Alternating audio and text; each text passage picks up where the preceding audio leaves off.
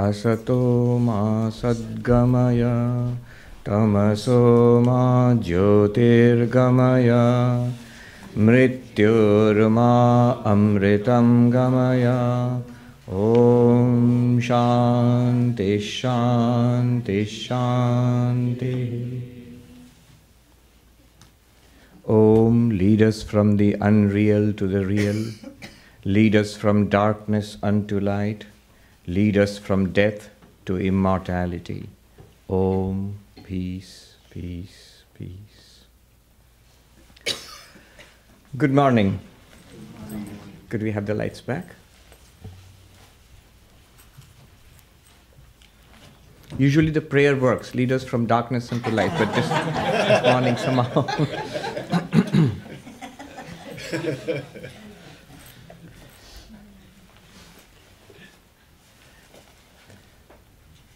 This morning, the subject is the essence of all Vedanta. And this is something that I've taken from a phrase by Shankaracharya, Adi Shankaracharya, in his commentary on the Mandukya Upanishad and the Mandukya Karika. You see, Vedanta is the teaching embodied in the Upanishads. The Upanishads contain perhaps the most ancient living teachings on spirituality, spirituality at its most original and fresh. That's what you find in the Upanishads. And the philosophy based on the Upanishads is called Vedanta. So that's what our Vedanta Society stands for. The teaching is given in different Upanishads. There are many Upanishads. Among them, Mandukya Upanishad is the smallest. And the Mandukya Upanishad is probably the most powerful of all of them. In fact, in his commentary on the Mandukya Upanishad, Shankaracharya starts with this sentence: Sarva Vedantartha Sara Sangraha Bhutam Prakarana Chatushtayam. What it means is this, what is we are going to teach now, contains the essence of the teachings of all Vedanta. The text Mandukya is set up in this way. The Upanishad itself has, it's a very small Upanishad, has only 12 mantras, and it is embedded in a bigger book called the Mandukya Karika, which was composed by Shankaracharya's teacher's teacher, Gaudapada Acharya, in 4 chapters. So the 4 chapters are called Mandukya Karika. They are in verses, and they are basically explanations of the Upanishad itself. So the Upanishad, surrounding it is the Mandukya Karika of Gaudapada. Upanishad is very ancient, but the Mandukya Karika of Gaudapada would probably date back to 1300 or 1400 years ago, just before the time of Shankaracharya. And then Shankaracharya, about 1300 years ago, wrote a commentary. Of course, all of this is in Sanskrit. Wrote a commentary on the Mandukya Upanishad itself and also on the Mandukya Karika. So the text is like this: the Upanishad and the Karika, and then the Sanskrit commentary. All of this is in Sanskrit, and the commentary by Shankaracharya. This is how you study it. And there are further sub-commentaries. For example, Anandagiri wrote a commentary on the commentary of Shankaracharya. So it goes on.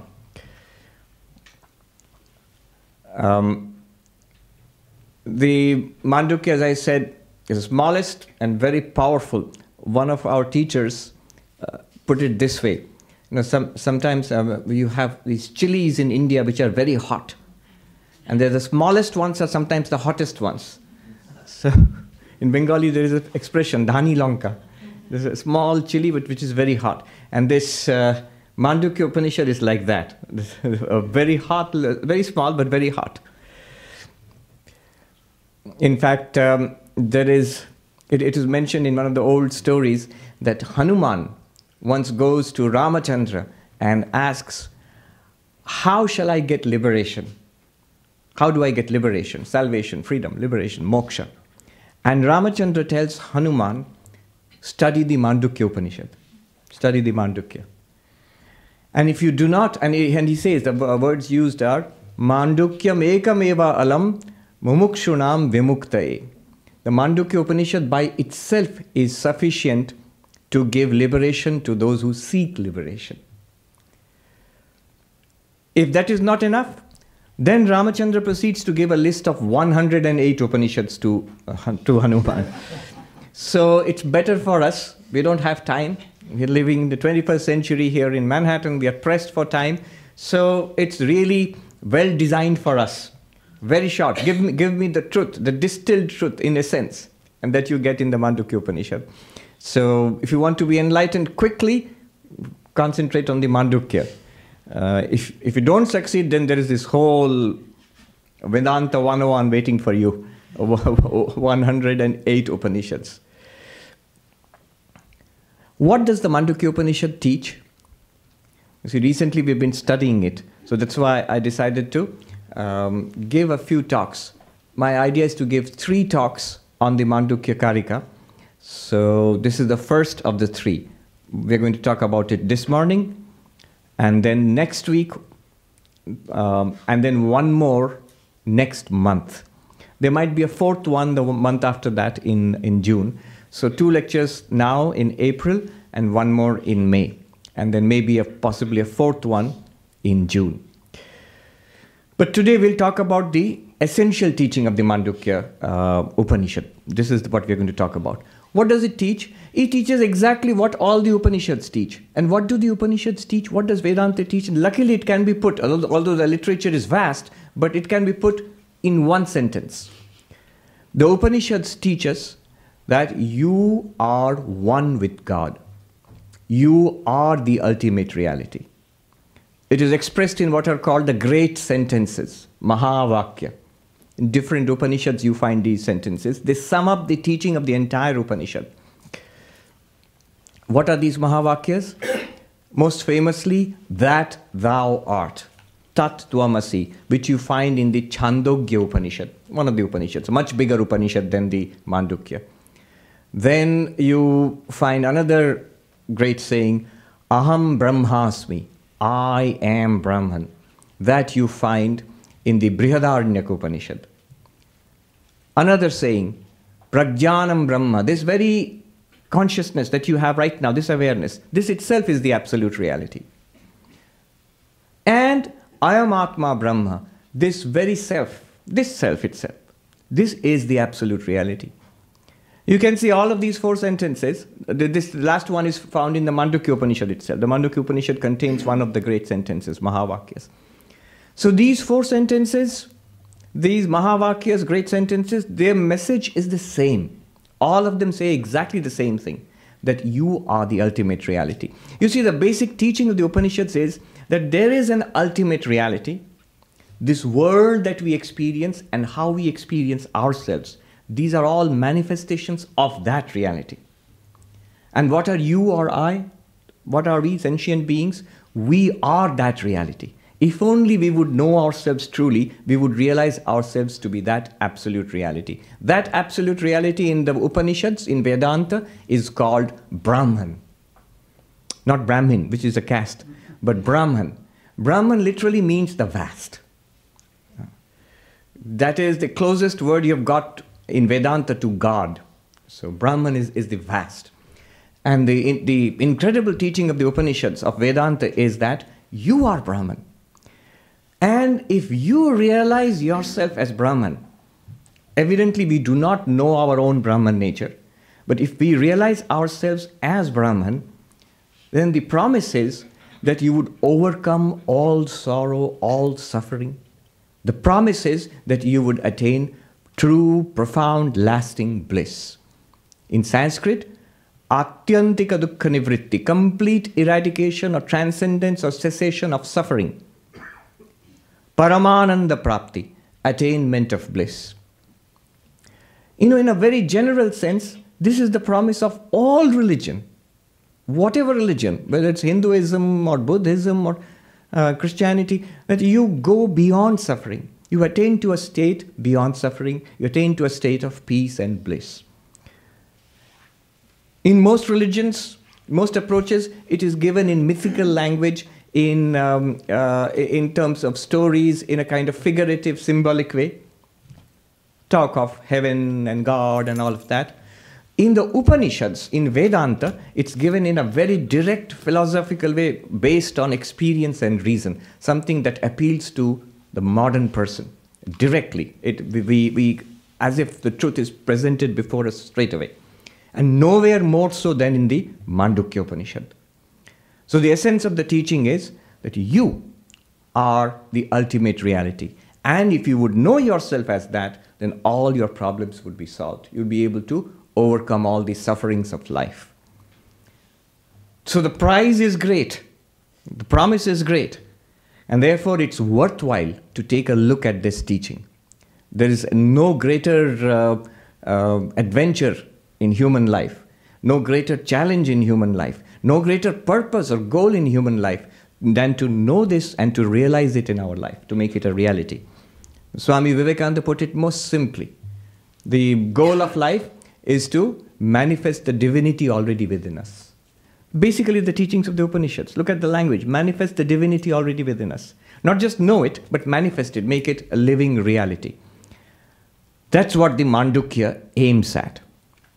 And it's powerful because it's small. Because it's small, all the teaching is compacted. There is no space for anything else. There are no stories. In other Upanishads, there'll be cute little stories. The story of the little boy who went to the house of death, Yama and Nachiketa, or the arrogant young student, Shvetaketu, who learns a lesson in the highest philosophy from his father in the Chandogya Upanishad, where he hears that thou art.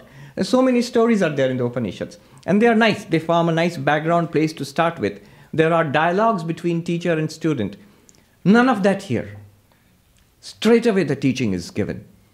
And luckily, Gaudapada later on expands on that teaching in 4 chapters, which we shall see. But before entering into the essence of the teaching, a note of caution. Because the teaching is so direct, so powerful, often people are uneasy about it. Often people get shaken up about it. Often people misunderstand it and misuse it. There is a mature way of understanding this teaching, and there's an immature way of understanding this teaching. And believe me, I've come across people who have misunderstood this, and it can be dangerous. It's like a knife. If you don't handle it well, you can cut yourself. What is a mature way and what is an immature way of handling this? There are those who, there are those who listen to this and it does not make much of an impression. So in that case, you are actually safe. I remember there was a very senior Swami who came to the main monastery where we monks are trained near Calcutta. And he asked the teachers in the training center, what are you teaching these days? What are you teaching the novices? And the answer was, well, we are studying the Mandukya Upanishad, the Mandukya Karika. And the senior monk, who was a disciple of the Holy Mother, he was shocked. He said, no, don't teach the boys that. They will become atheists. See, that is the power. And I used to think, what atheists? We are not becoming atheists or theists or any, it doesn't seem to have any effect. I just learned something very nice, that's all. As long as you say that, you're safe actually. It won't make any difference to you. The trouble begins when you begin to understand it. So the immature way of understanding it is this. The immature understanding, the person who understands in an immature way says, oh, I see. Then religion is all imagination, it's superstition, then I don't care for religion anymore. The mature understanding is that this teaching does not falsify religion, it explains religion.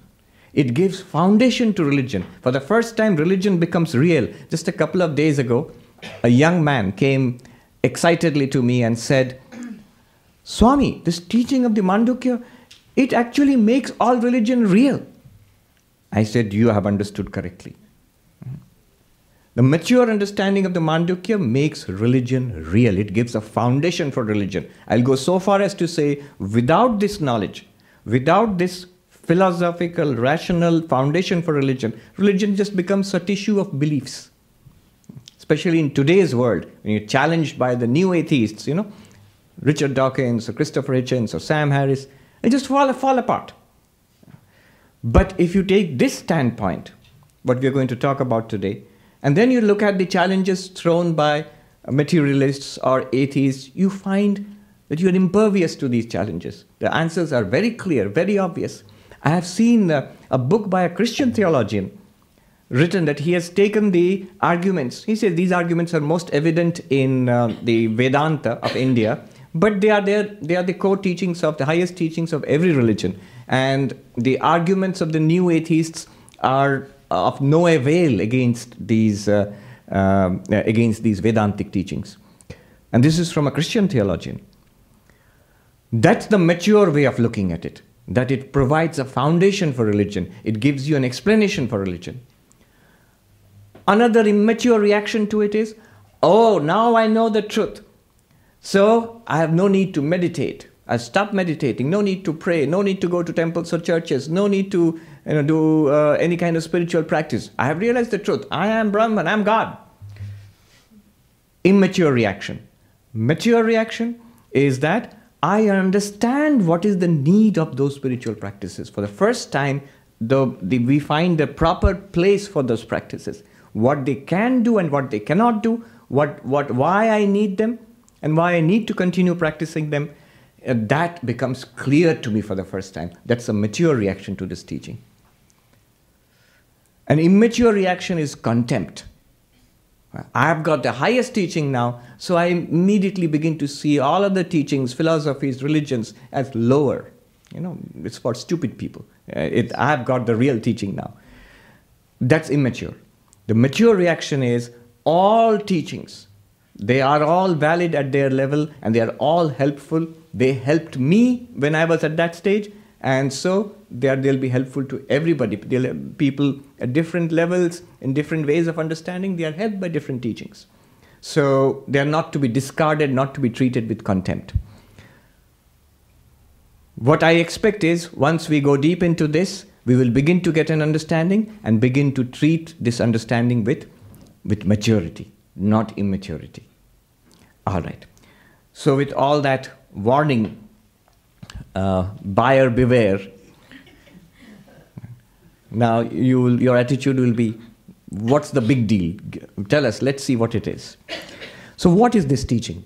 It's a teaching that is the same as any Vedantic teaching. There is an absolute reality. This world is an appearance of that reality, and you are that absolute reality. Brahma Satyam, Jagat Mithya, Jiva Brahmaiva Napara. This is in Sanskrit. It's a very well-known saying in India. But the uniqueness lies in how the Mandukya approaches this teaching. Straight, direct revelation. Each of the Upanishads, they have their own way of giving this teaching and showing you how to realize it. Not only how to understand it, first of all, we must understand it, and then how to make it real in your life. The Mandukya does it in its own peculiar way. What is the unique approach of the Mandukya Upanishad? This is the topic. I have not started yet. So now we are going to start. This is the subject. What the Mandukya says is, when you know yourself truly as you are, you will know the reality. Right now, we do not know who or what we truly are. And how to do that, how to know ourselves truly as we truly are, that absolute, the Mandukya says, analyze yourself. How do you analyze yourself? The Mandukya gives us a technique, a path. This is the unique contribution of the Mandukya. So what is this? The Mandukya says, when you look at yourself, you will find 4 aspects. 3 of those aspects are very well known to you.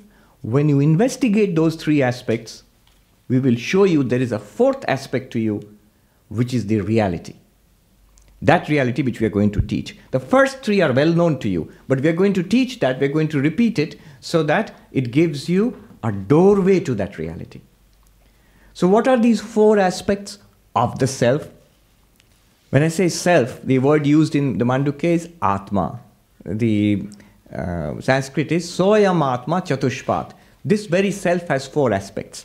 What are those 4 aspects? Remember, when we're talking about the Atma, we are not talking about some kind of mysterious thing, some kind of high philosophical speculation. What are we talking about? We're talking about you. We're talking about myself, one's own self. This very self, you have four aspects. What are these four aspects? The first aspect is the waker and the waking world. You see, we have three kinds of experiences throughout the day. We are awake. Right now, for example, hopefully, because the Vedanta has a way of being soporific. It puts people to sleep. And we sleep and we dream. Even in our sleep, there are two experiences. One is a dream sleep, one is a dreamless sleep, deep sleep. So we have a waking experience, a dream experience, and a deep sleep experience. These are the first three aspects of the self. The first aspect of the self is the waking experience, where you are the waker and you have your waking life. Basically what we call my life. Here I am. Here is this body, I'm this person here, and here is my world. This is what the Mandukya calls the first aspect of yourself. The second aspect of yourself is when you fall asleep and you forget this world. You even forget that you are lying on the bed and sleeping. And you generate a dream. And it does not feel like a dream at that time. It feels like another waking experience. You only call it a dream after waking up. So in that dream also you exist. In a dream you have a dream body. We have a body in a dream. We meet people in a dream. It's almost like this. So just a little bit more weird. It doesn't feel weird then. It's only after waking up when we'll compare it, we say, oh, I was dreaming. And what a funny dream, what a strange dream. So a dream, that is your second aspect. The dreamer and the dream world, aspect 2. And then comes a stage, every day we experience it. Everything disappears. Blank. Darkness. We often think that from our point of view, it's unconscious. We are not conscious of anything. But what Vedanta says is, consciousness continues. It's just there is nothing to be conscious of. Instead of calling it an absence of consciousness, we call it a consciousness of absence. Instead of no experience, an experience of nothing. So deep sleep, that's another aspect. Because we do experience it. When we wake up, do we not say, I had a strange dream, I had a funny dream, and then do we not say that I slept like a log, I didn't know anything, such a nice sleep I had. These expressions are there in different languages, in different cultures. I slept like a log, I didn't know anything. I was so relaxed and in deep sleep. So that's the third aspect of the self. We already got three aspects. The first aspect is the waker.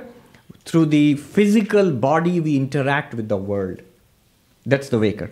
Remember, all this analysis is happening where? Which stage are we in now of the three? The waking stage. So all of Vedanta generally goes on in the waking stage. So everything is done from this perspective. So from this perspective, it looks like in the waking stage, we use a physical body and interact with the physical world. It's an externalized consciousness. Instead of physical, the word they used is sthula, gross. Gross not in the sense which we use in America, like an awful or messy. Gross just means physical. So there is a gross aspect or a physical aspect of the self, first aspect. The dream takes place entirely in our minds. Our dreams take place entirely in our minds. So the mind is called the subtle aspect, because in respect to the physical body, it's subtle. It's inward, it's subtle. So the dreams which take place, the dream world and the dreamer, you can call it the subtle aspect of the self. Second aspect is called subtle aspect. So I'm saying second aspect, dream aspect, or subtle aspect of the self. The third one, deep sleep, that is called by the Upanishad the causal aspect.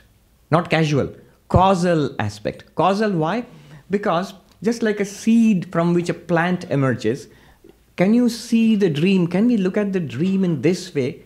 That is where everything else emerges from. I fall into a blankness, and from there emerges dreams. From there emerges waking. So can I look at the deep sleep as a seed from which sprouts our waking experience, our dream experience? So the deep sleep would be considered as a cause of the other two. So that is called the causal aspect of the self. Now we have got three aspects: physical or gross, subtle, which is the dream aspect, and the causal, which is the deep sleep aspect. You might say, so what? None of this is Vedanta. Vedanta has not started yet. The Upanishad says Vedanta, the real teaching, is coming next. These three are, we are just repeating back to you, labeling your daily experience. Now by taking a closer look at this, we come to the real aspect of the self. That is, the Upanishad calls it the fourth aspect. In Sanskrit, Chaturtham. Chaturtham means fourth. Now, fourth aspect, or another word used by Gaudapada, is Turiyam. It's become a well-known term in Vedanta, Turiyam. Turiyam means the fourth. Turiyam literally means four, but it has come to stand for the real self, for the absolute. So Turiyam is a word which stands for the real nature, as distinguished from the waking self which you are in right now. So your real self is the Turiyam. This is going to be the actual teaching of the Upanishad. It's usually at this point that I tell the story. I've told it a number of times, but I think I should tell you again. This is a story that I heard from a monk while taking a walk after supper. Supper there is at 4 p.m. In the Himalayas, in Gangotri. We get our food and the monks, we go for a walk until it's dark. So while I was walking with one of the monks, beautiful scenery in the high mountains, this monk told me a story. It's a well-known story in India of the great Emperor Janaka, who was supposed to be a great philosopher and enlightened, spiritually enlightened, a knower of Brahman, and also an emperor. One day, this is before he became enlightened. So one day he goes to sleep and suddenly he is awakened. The emperor is awakened by the guards. "Sir, your majesty, get up. We have been attacked by the enemy." And he quickly gets out of bed and he puts on his armor and he says, "Summon the army and the generals, we must go out and fight the enemy." And that night they set out and they fight the enemy, and there's a terrible war. But poor Janaka, he loses the war, he is wounded and captured by the enemy and dragged before the conquering, the enemy king. And the conqueror says, "O Emperor Janaka, because you are of royal birth, I shall not kill you, but I shall take your empire and you are exiled." Poor Janaka, what can he do? So he's exiled from his own empire. And he walks and he asks for food or drink, and they're all scared of the new despot. And they are saying that, "We can't help you, sir, because the new king is so powerful and so tyrannical. He might punish us if we help you." Poor Janaka, he was the emperor yesterday, and now he can't even get a drink of water in his own empire. He walks and the story is that he crosses the border. Next day, he crosses the border into the neighboring kingdom, so which leads me to think that the empire couldn't have been that big. So, now he comes to the neighboring kingdom, and tired and exhausted, in pain and in despair and frustration, he finds poor people are being fed. There's a long queue, and it's like a soup kitchen you have here. So there it would be in India, would be a khichdi kitchen. Khichdi is the lentils and rice. And so he stands in queue, and finally it's his turn, but by that time everything is finished in the big cauldron. But the man who's distributing the food, see, I'm telling you the story, it was much longer actually. I'm condensing it. So the man who's distributing the food, he says, "Look, you seem to be of noble birth, you seem to be a good person who's fallen on evil days. I can give you something. There's a little bit remaining, the gruel which is remaining at the bottom of the cauldron. I can scrape that and give it to you. Do you want it?" And Janaka says, anything, just give it to me. I'm so tired and exhausted and hungry and in pain." So he scrapes out whatever is left and puts it in a bowl and hands it to the erstwhile emperor. And with trembling hands, Janaka takes it and is about to put it to his lips, where a kite swoops down. You know those birds circling up? It swoops down and it knocks the bowl from his hand. And the bowl goes rolling in the dust, and whatever was given in the bowl is scattered in the dust. And Janaka can't take it anymore. He collapses on the ground, shouting, the monk told me in Hindi, "Ha ha kar karte hue." In the Hindi, ha means just the opposite of the English ha. The English ha is laughing. In Hindi or in Sanskrit also it means alas. So he says alas and he falls on the ground. And he sits up, wakes up, sitting on his bed, his heart pounding, looks around. He's sitting on his bed in the palace. And the guard comes running, "Sir, you shouted, is anything wrong?" No, at that point, if he was an ordinary person, but he's a philosopher, but if he was an ordinary person, he would have said, "Oh, it was a nightmare. It must be the burrito which I ate before." Or whatever. But he's a philosopher. He doesn't say that it was a nightmare, it was just a dream. He says, was that true or is this true? Was such? Yeah, ye such. Was that true or is this true? And the sentry is befuddled. He says, what is that true or this true? He gets scared and he goes to call the queen. And the queen comes storming in. Now what's wrong with the old man? What's up with you this time? With you this time. So and the emperor says, was that true or is this true? The queen gets confused and she calls the doctor who comes at daybreak and takes his pulse and says, "Sire, what is wrong? Is anything hurting? What's the problem? Was that true or is this true?" And this goes on. Next day in the morning, it's all over the town. It's long before Twitter and Facebook and everything. But it spreads all over town, gossip. The emperor has gone crazy. Now the great sage Ashtavakra is visiting the city, and he is the teacher of the emperor, and he hears that Janaka has gone crazy.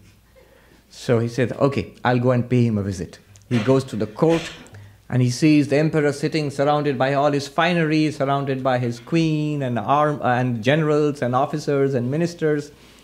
But what's happening? People are coming, so maybe the minister comes with a file and, "Emperor, please sign this." And he says, was that true or is this true? Was that true or is this true? Was such? Yes, such. And nobody knows what to do.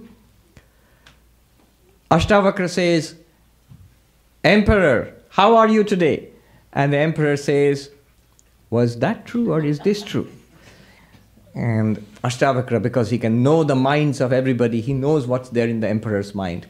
He says to the emperor, "Oh emperor, when you were rolling in the dust in defeat and despair and your empire had been snatched away by the invading king, and you were in pain, everything was lost, you were humiliated. At that time, was all this there? Your empire, your power, your health, and your generals, and your pomp and glory, and the queen by your side, all of this which you see right now, was all this there at that time?" Emperor, for the first time, like awakening from shock, he says, "No, all this was not there." And all that defeat and despair and horror, is that here, or is all of that here now? Now you are surrounded by your power and glory. There's no problem at all. You're the emperor. All that problems, all those terrors and anxieties and horrors, are they here now? The emperor says, "No, that is not here now." "In that case, O emperor, neither this is true nor that is true. Na ye such, na wo such. Neither this is true nor that is true." But it's not the end of the story. The real thing is coming now. And this is the beauty of the Mandukya.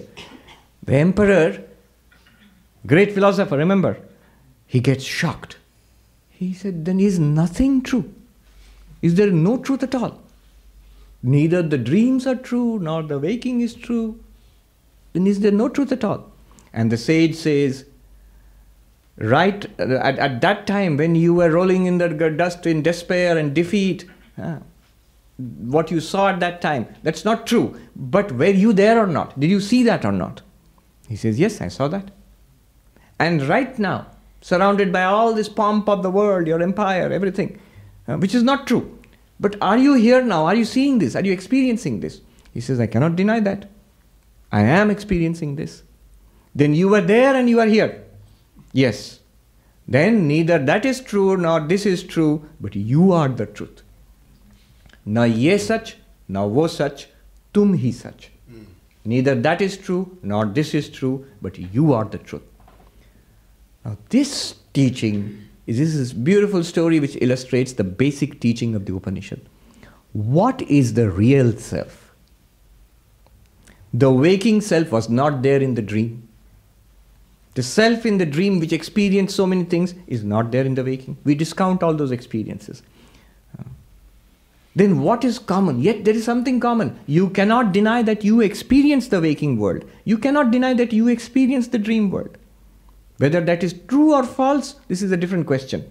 But you experienced it, that's the truth. Nobody can deny that. Nobody can take that away. So what is that which is common to waking, common to dreaming, common to deep sleep? Waking, dreaming and deep sleep keep coming and going throughout our days. But behind it is one common consciousness, one common awareness.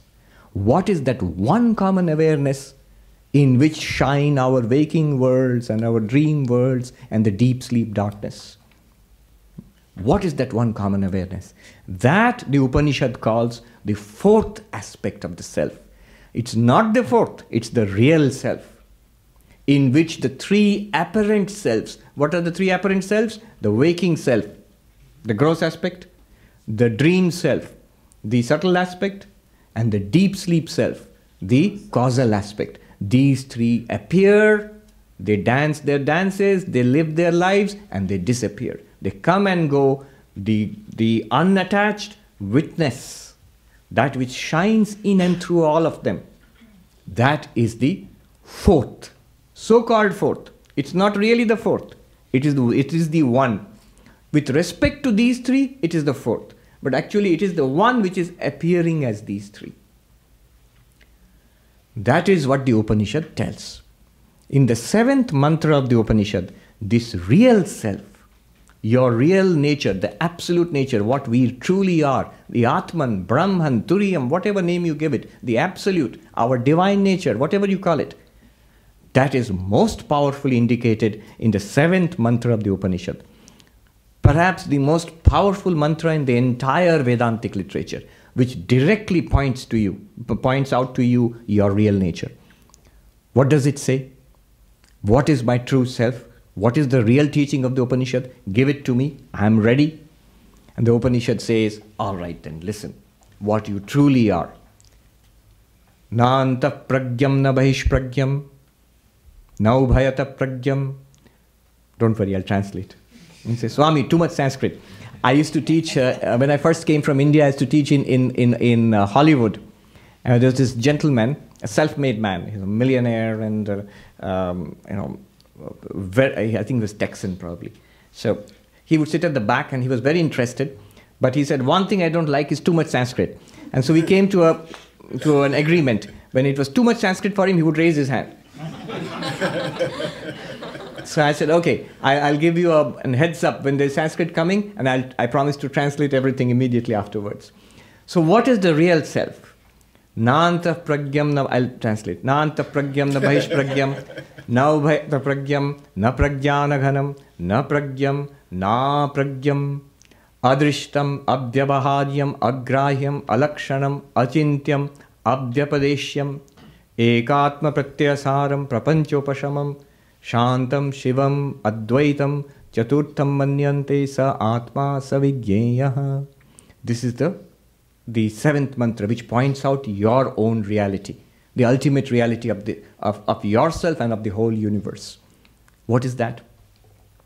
Na antah pragyam na bahish pragyam. It's not the dreamer. You are not really the dreamer. You are not really the waker also. This waking consciousness, this waking awareness, the waking self, the gross aspect of the self, you are not that either. Na pragyana ghanam. You are not the deep sleeper also. The one in the deep sleep which experiences the blankness, you are not that also. Something in between.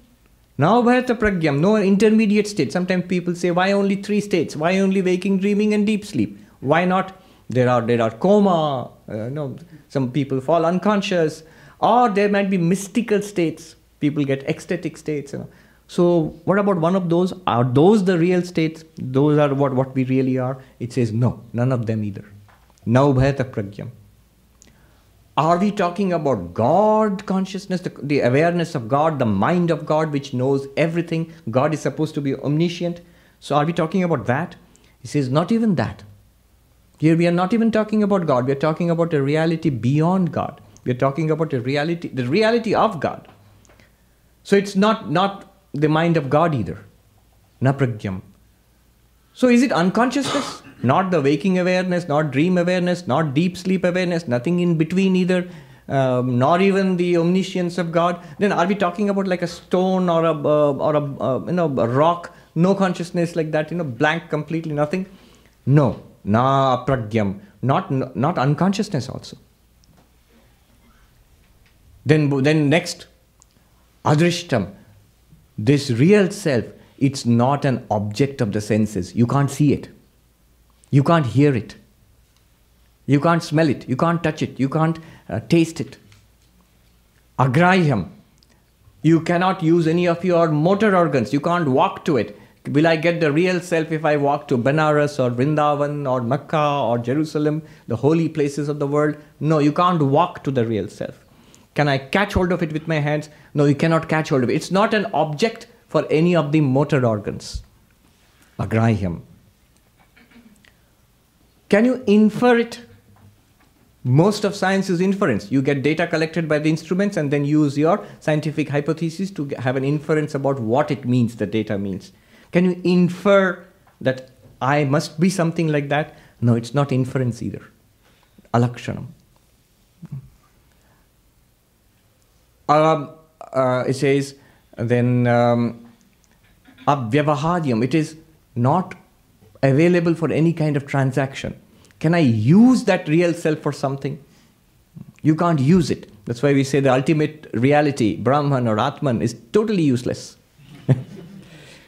I'm only joking, because all transactions of the world are based upon it. But it in itself is not available for use in this world. So avyavaharyam, beyond any transaction. Can I at least speak about it, use words for it? Abhyapadeshyam. No language can express it. It's beyond expression. Why is it beyond expression? I will not go into it today.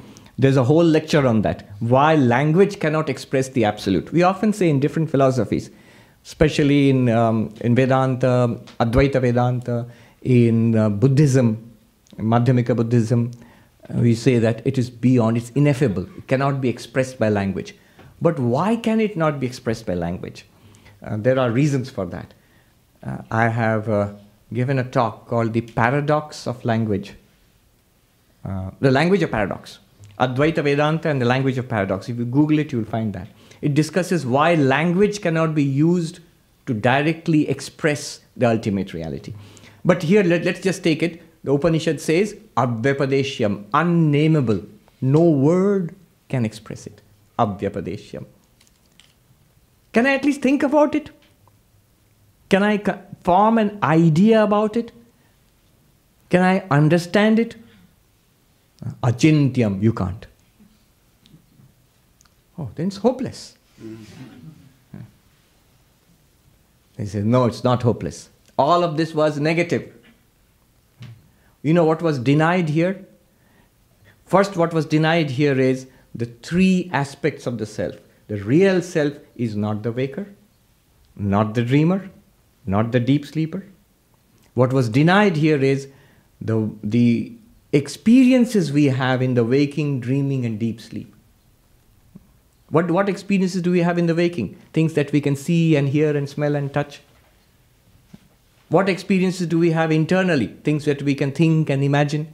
All of those are denied. It is not the waker, not the waker's world. It's not the dreamer, it's not the dreamer's world. It's not the deep sleeper, it's not the deep sleeper's blankness. Beyond all of that, can you give me some positive indication? What am I really? Yes, now it comes. Ekatma pratyasaram. The continuous I cognition that you have. It is proved by the continuous I cognition that you have. Who experiences my waking life? I, whatever that I is. And in the dream too, I dreamt. Like the teacher said, you are present here, you are present in the dream. That I, the emperor can say, I am seeing this world. It may be false, but I am seeing it.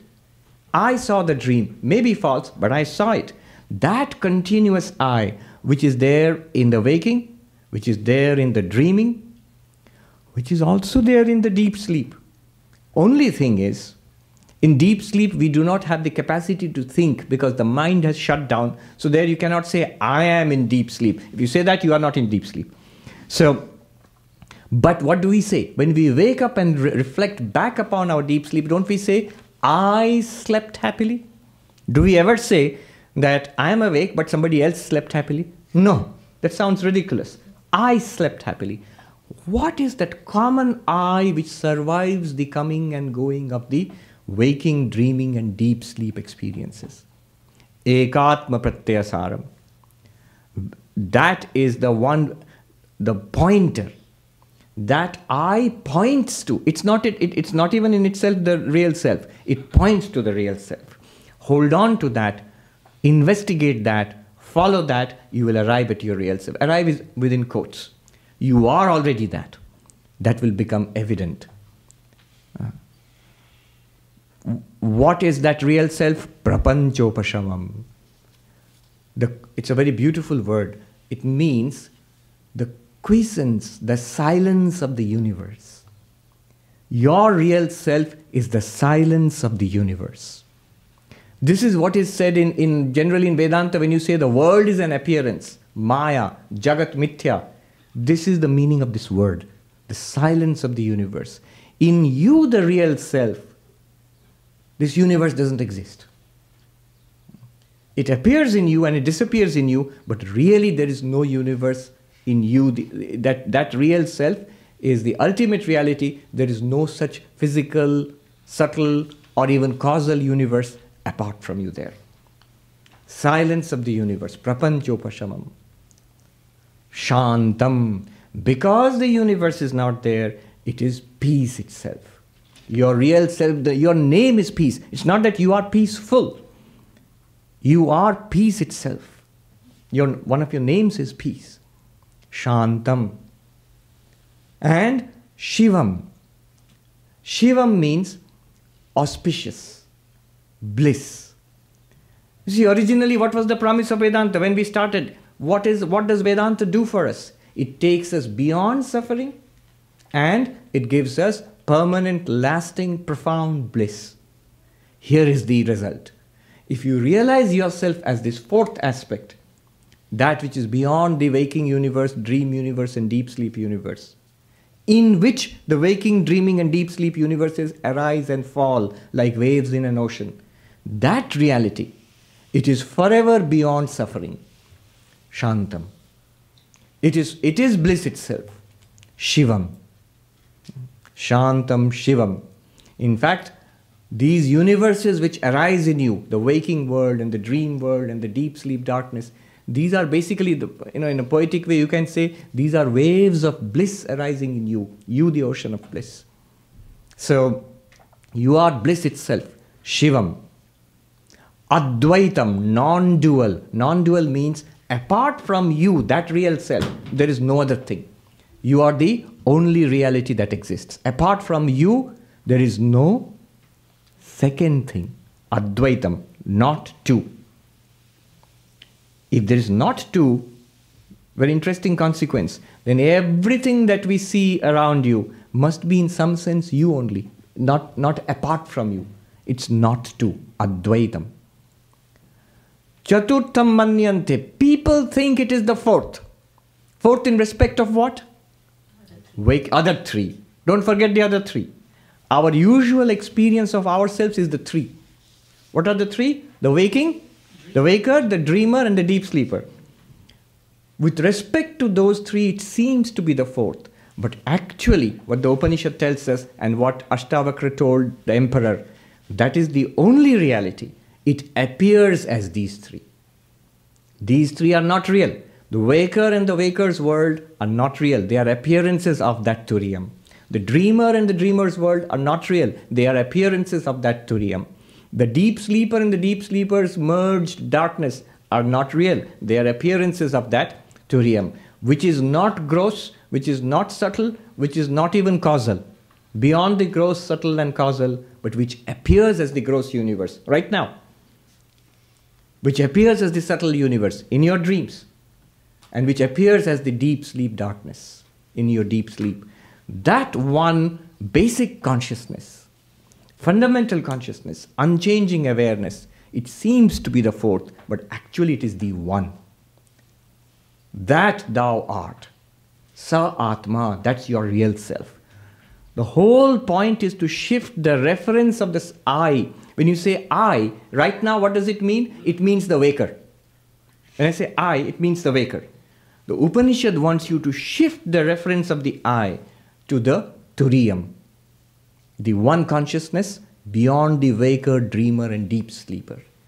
So that I, Sa Atma, what has to be done? Savigyayaha, that is the word used. It has to be realized.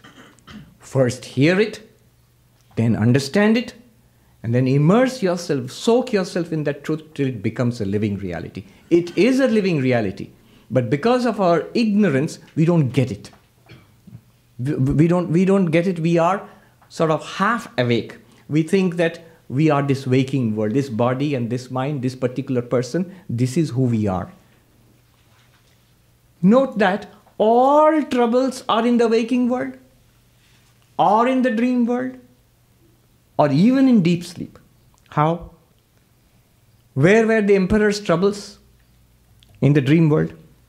In the waking world, everything was okay, but there's a potential for trouble. Waking world is full of potential for trouble.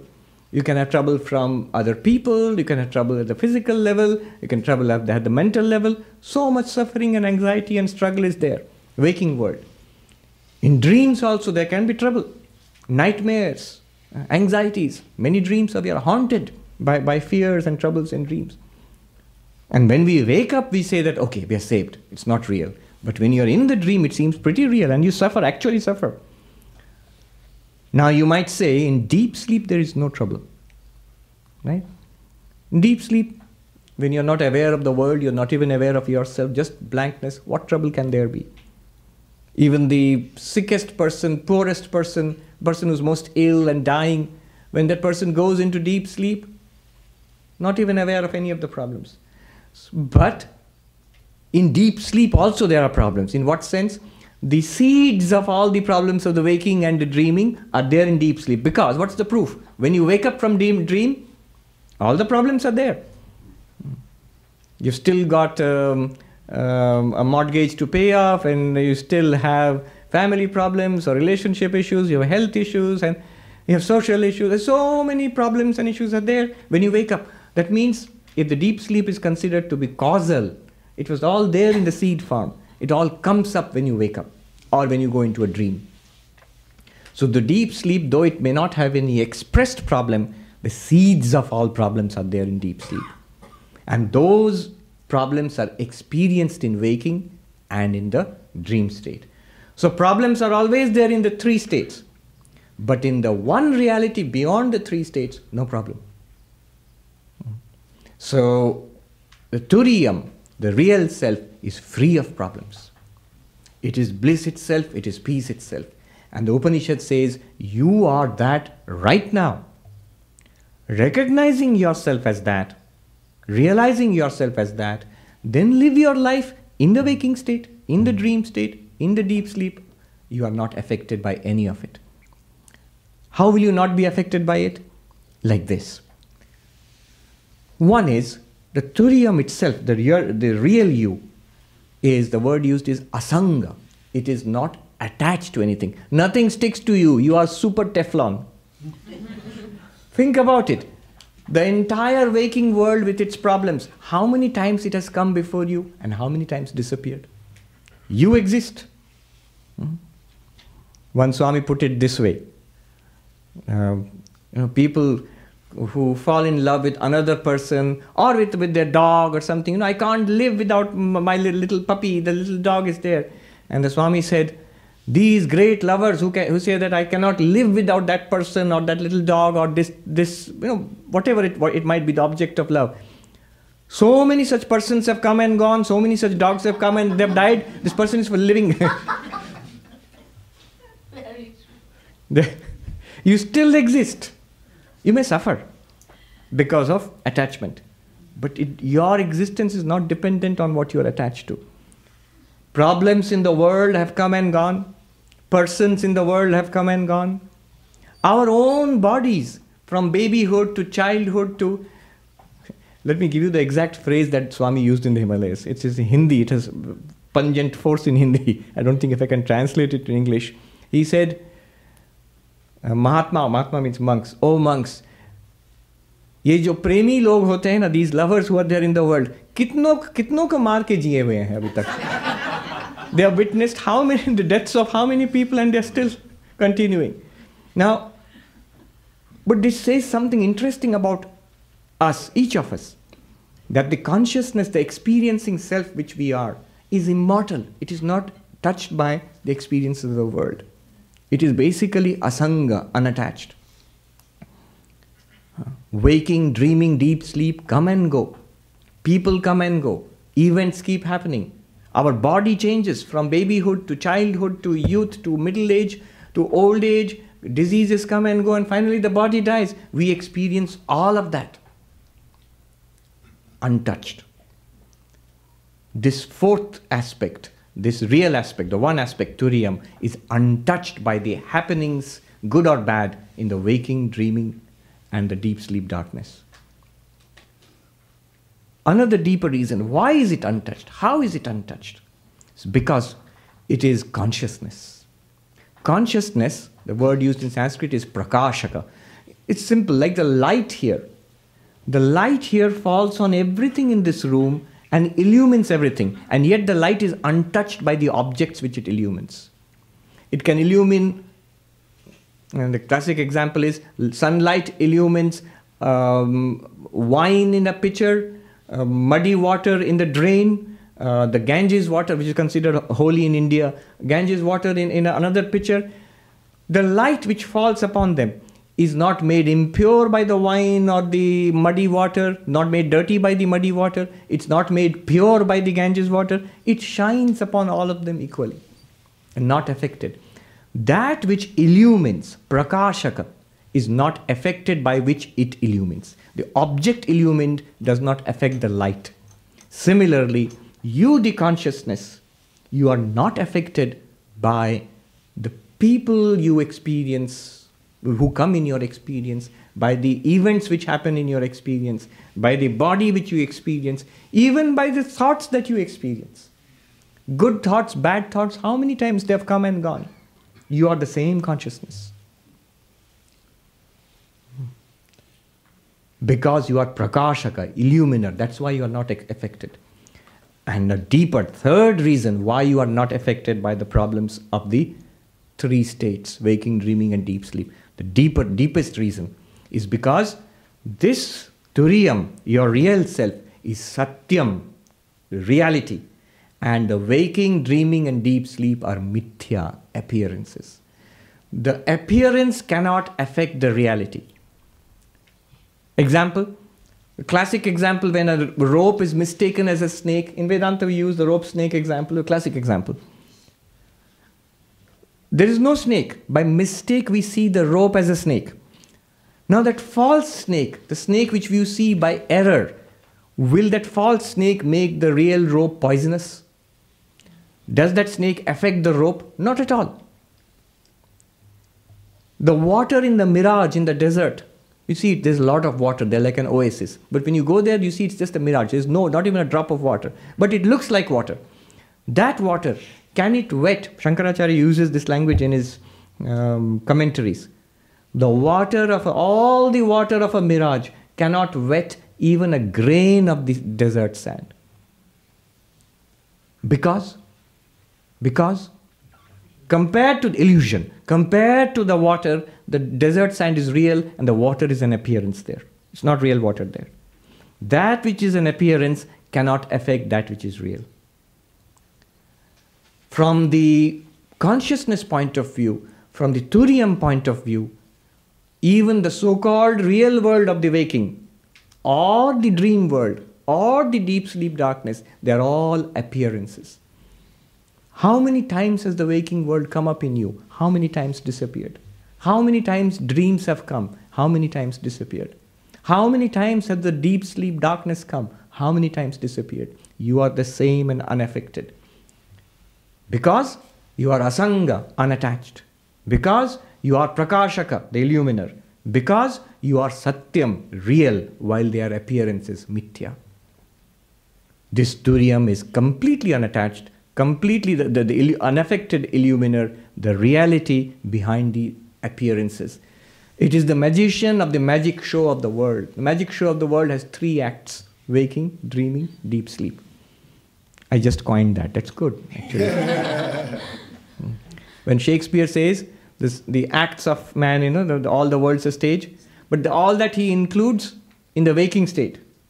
So all of that, plus our dream, plus our deep sleep, all of those are the acts on the stage which you are. Stage is unaffected by the act. It's the 3 movies, or 2 movies, waking movie and dream movie, and the intermission, the darkness of deep sleep, which play on the screen. The screen is not affected by the comedies and tragedies which play upon it. Taking that position, such a high position, then everything becomes, somebody said, everything becomes entertainment to the jnani. Even if we understand this intellectually to some extent, it's productive of great peace. You can now live in your world as the waker, as the dreamer and the deep sleeper in complete harmony and joy and peace, knowing your real self to be the Turiyam. What is its relationship with religion, with spiritual practice? After this session, we'll have a question-answer session today, a little later, where you can raise all these questions and we can deal with them. But to complete the talk, just a couple of more points and then I'll be done. Because we're talking about the Mandukya Upanishad. The Mandukya Upanishad, Gaudapada points out, all this is a play of ignorance and error. Ignorance and error. Not knowing the rope, we make the error that it is a snake. What is the basis for making the error? Not knowing, ignorance. Ignorance is the basis for making any error. To think that I am this waking body and mind, this person, it's an error. It's based on ignorance. Ignorance of what? Of Turiyam, my real self. So Gaudapada compares and contrasts and makes a nice study of that. I'll give you the gist of the study. What he says is this. The waker is under the spell. Waker. Us. Right now. Now you are a Mandukya Upanishad student. You should say, the apparent us. The real me is the Turiyam. Make the shift that I am the Turiyam. I am the witness. When I appear as the waker, if I do not know myself as the witness, if I think that I am the waker, then I am subject to both ignorance and error. Because I don't know I am the Turiyam. And then I have the error, I am the waker, this person. The dreamer also has the same problem, ignorance and error. The dreamer also does not know that it is the Turiyam, and therefore is subject to the terrors of the nightmares and all. And the deep sleeper does not know anything. Does not know the Turiyam, does not know itself, does not know the world, blank. So it is subject to ignorance, but not error.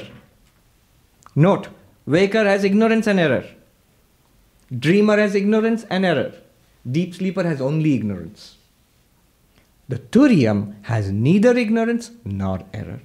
From the Turiyam perspective, I know that I am Turiyam. I use the mind itself to reflect upon the fact that I am Turiyam and I am not subject to the error. Body and mind may appear, I may act with the body and mind, I may act through the body and mind, but I am not under the error that I am the body and mind.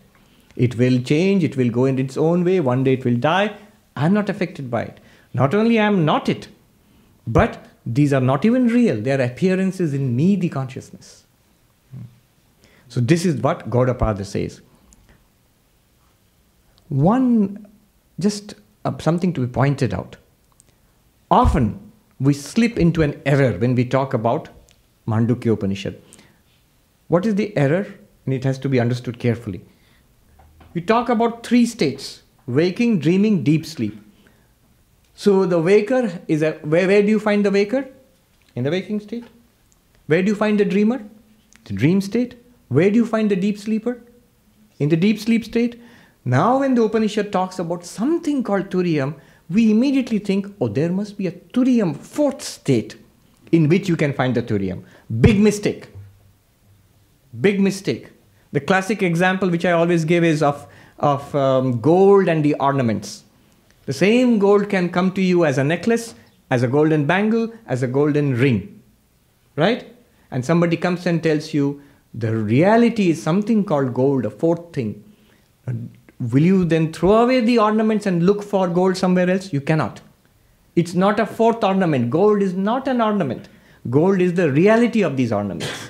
Similarly, Turiyam is not, though it's called the 4th, it's not a separate state. It's a reality of these 3 states. It is that which appears as the waking. It is that which appears as dreaming. It is that which appears as deep sleep. If that is so, where is Turiyam available? Where is waker available? Right now you are the waker. But where is Turiyam available? This you must say with confidence. The ultimate reality, the pure consciousness, Atman, Brahman, God, Turiyam, whatever you call it, is available right now. Where is it available? Right here. And who is it? Myself. Yes, this you must say with confidence. Turiyam is not available elsewhere. It's available right here. Turiyam is not available later on, some other time, in heaven, after death, after I get samadhi, after I get enlightenment, Turiyam will be available. No. When you take a golden bangle, if I ask you, is the gold available there or not? If a child knows it's a bangle but does not understand what is the gold, a little girl wears a bangle and does not understand what gold is, just think it's a bangle, it's my bangle. Even if the girl is ignorant of the fact that it is gold, isn't the gold available right there? Similarly, even if we think that we are in ignorance, we do not know our true self, that Turiyam, it must be available right here. It must be me. It's available now, it's available here, and it is you. The implications are tremendous. Implications for religion, for philosophy, for spiritual practice, for our life, tremendous implications, which we will talk about today and in the forthcoming lectures. So this is one mistake you must not make, that the Turiyam is something else, somewhere else, and somebody else, some other time. You see a billboard. Yesterday I was driving along, I saw 2 billboards. First billboard said, heaven is a place. Call 855 for the truth or something like that. That means it's some other place, right? Not this place. It's a place. Turiyam is not some other place. It's right here. Another billboard which came a little later. After you die, you will meet God. Call 855 and so on and so for the truth. That means time. Time. You are separated from the reality by time. After you die, after you go to heaven, or after you get samadhi, after you get enlightenment. No, not after anything. Right now. And it is right here, right now, and you. So don't make the mistake of saying the 4th state or some Turiya state, some other thing. Right. One last thing and I'm done. Last thing is because it is the Upanishad and I must mention it. The Upanishad gives you a technique at the end, which is called Omkara, Om. The word Om is a sacred word used in Hinduism, Buddhism, Jainism, Sikhism, all the Indian religions. They consider it very holy. And in Vedanta also it is used. Of course, it's central. The Mandukya Upanishad prescribes Om. What it says, I'll tell you in brief and then conclude. What the Mandukya says is a good way of understanding these teachings is use this as a support. Om, the word, has 3 syllables. The Sanskrit it's often written as A, but it's not the English A. It is the sound you make when you open your mouth, Then the next syllable is oo, and the third one is Not in English you write A-U-M. It's not A-U-M. It's A-U-M. So if you pronounce it together, don't pronounce it as aum.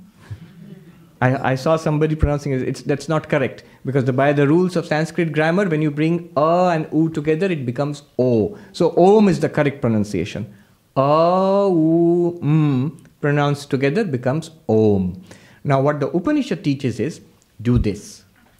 Think about yourself now and your waking world, the waker and the waking world in your mind. It's an exercise. Make an association. Waker and the waking world, call it What will you call it? In your mind. And imagine your dreams, some kind of dream, whatever you dream. When you forget the waking world and you're lying in your bed and dreaming, associate that dreaming in your mind now, in the waking itself, associate it with ooh. And then associate the deep sleep experience, now itself, not in deep sleep, now itself. That absolute blank, I don't know myself, I don't know the world, I'm totally in deep sleep. That one associated with So,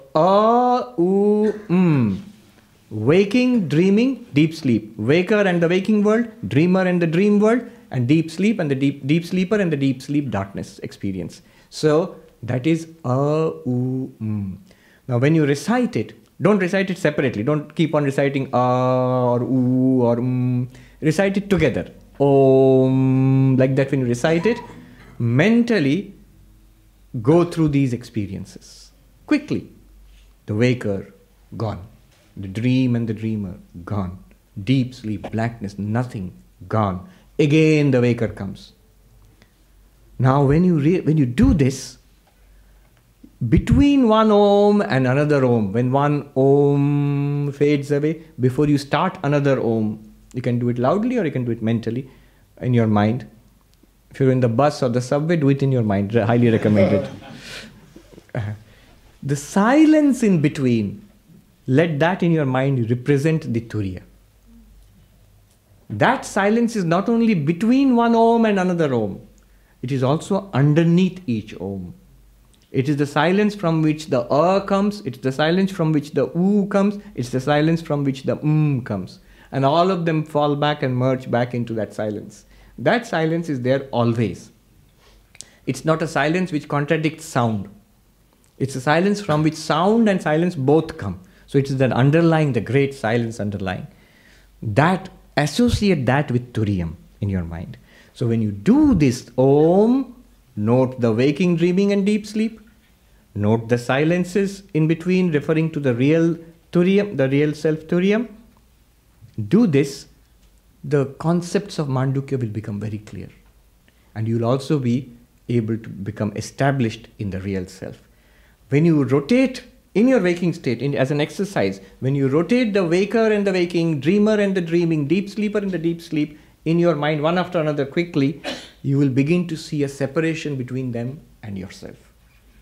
That separation is important because that points to the real self, the Turiyam.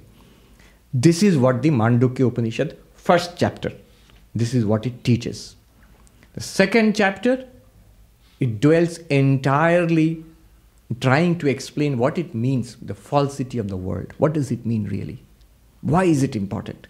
Why is it so spiritually significant? That we will talk about in the next talk, next Sunday. Today, within a few minutes, we shall start a second session, which is a question answer. So I'm sure you have questions. So hold those questions. We will start in a few minutes. Om Shanti Shanti Shanti Harihi Om Tat Sat Shri Ram Krishna Arpanamastu.